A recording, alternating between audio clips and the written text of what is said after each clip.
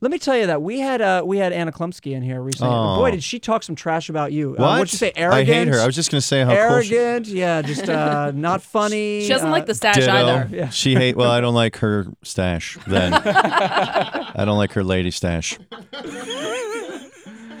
We love this show so much, but I'm going to ask you the same thing I asked her because I'm obsessed with the way you torture this poor guy, Timothy Simons, who plays Jonah. Yeah. One of my favorite things is especially your interactions with him and how much you absolutely despise this character.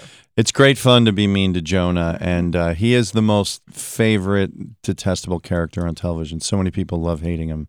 But he's likable, oddly, because Tim is such a nice guy. But yeah, it's a blast. He gets a bit of a takedown this past week's episode. But he's like a cockroach. You're going to see Jonah return and return in different incarnations this year. He's like, you can't destroy him. He's like the pest that won't go away. He's like Kenny in South Park. Yes, he'll die every week, and then somehow miraculously it's like, oh my God, Jonah. Yeah. This is one of our favorite interactions from a few weeks ago between your two characters, where you made a little faux pas and he made you pay for it. Let's listen to this. I know this one. It's like a history lesson. Hit me up. You want me to count you in? No. 5, 6, 7, 8.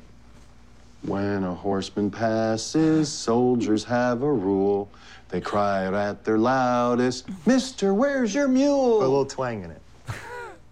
Come on. But another pleasure more enchantinger than these is wearing out your grinders, eating goober peas. Play the banjo. Peas, peas, peas, peas, eating goober peas.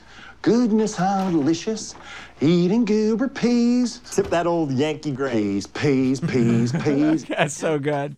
I mean, how many times did you crack up shooting that? A little bit. The director, Armando, was sort of cackling away, and he'd never heard that. That's like one of those weird American songs I learned in grade school for some reason, old Civil War ballad. But they couldn't believe the words of that song, and they were cracking up a lot. So, yeah, it was a strange one. But I also say it's much easier to listen to yourself than to watch yourself. Oh, yeah. I don't mind listening to clips of myself. I couldn't watch clips of myself as much. That's interesting because I hate listening to my voice. Really? So I think most people you hear that from, right? Sound your own voice? I don't know. It seems more detached somehow. But So that's this is Psychology Today, right? It The show? is. Yeah, that's It what we're is. talking Well, about. Freud here. had it right, didn't he? Yeah. Let's talk about your thoughts. Sure. The what was your collective dream last unconscious night? is active in my life right now. So you don't watch yourself on the show? I do once, but I don't totally enjoy it. It's sort of, I don't know what it is. It's probably based a little bit in, not narcissism, but like you can't get past, like you are playing a character when you do it and you sort of believe it and you forget who you are. But when you watch it, it's like, oh, it's that guy. And not a fan. I want to get something that we are fans. We'll be fans for you. Thank you. But Jessica asked whether you were able to keep it together. Who does ruin the most takes? Tony Hale. Tony Hale? Tony Hale. Yeah? Yeah, he giggles the most, and he also instigates goofing around a little bit. And the limo scenes are particularly difficult because there's like 6 people and 2 cameramen over your shoulder, and you're just right on top. It's like a sleepover, and you have the flashlight under a blanket, and you know you're going to pee yourself laughing. We did a story in EW where our writer Dan Sneerson talked to different members of the cast, and Julia Louis-Dreyfus even said she loves to make Tony Hale break. Like Yes. that, it's now like a sport for her at this point. Yeah, they're bad together too. They goof around a lot, but Tony is the weakest. Yeah, he definitely cracks up. I crack up a little bit. I can't. We had an episode in London which hasn't aired yet, and something accidentally got broken in our scene, and I just like when I break, I just like stare. It's almost like I'm having a seizure. I just stare up, and I don't say anything. I don't even breathe. I just.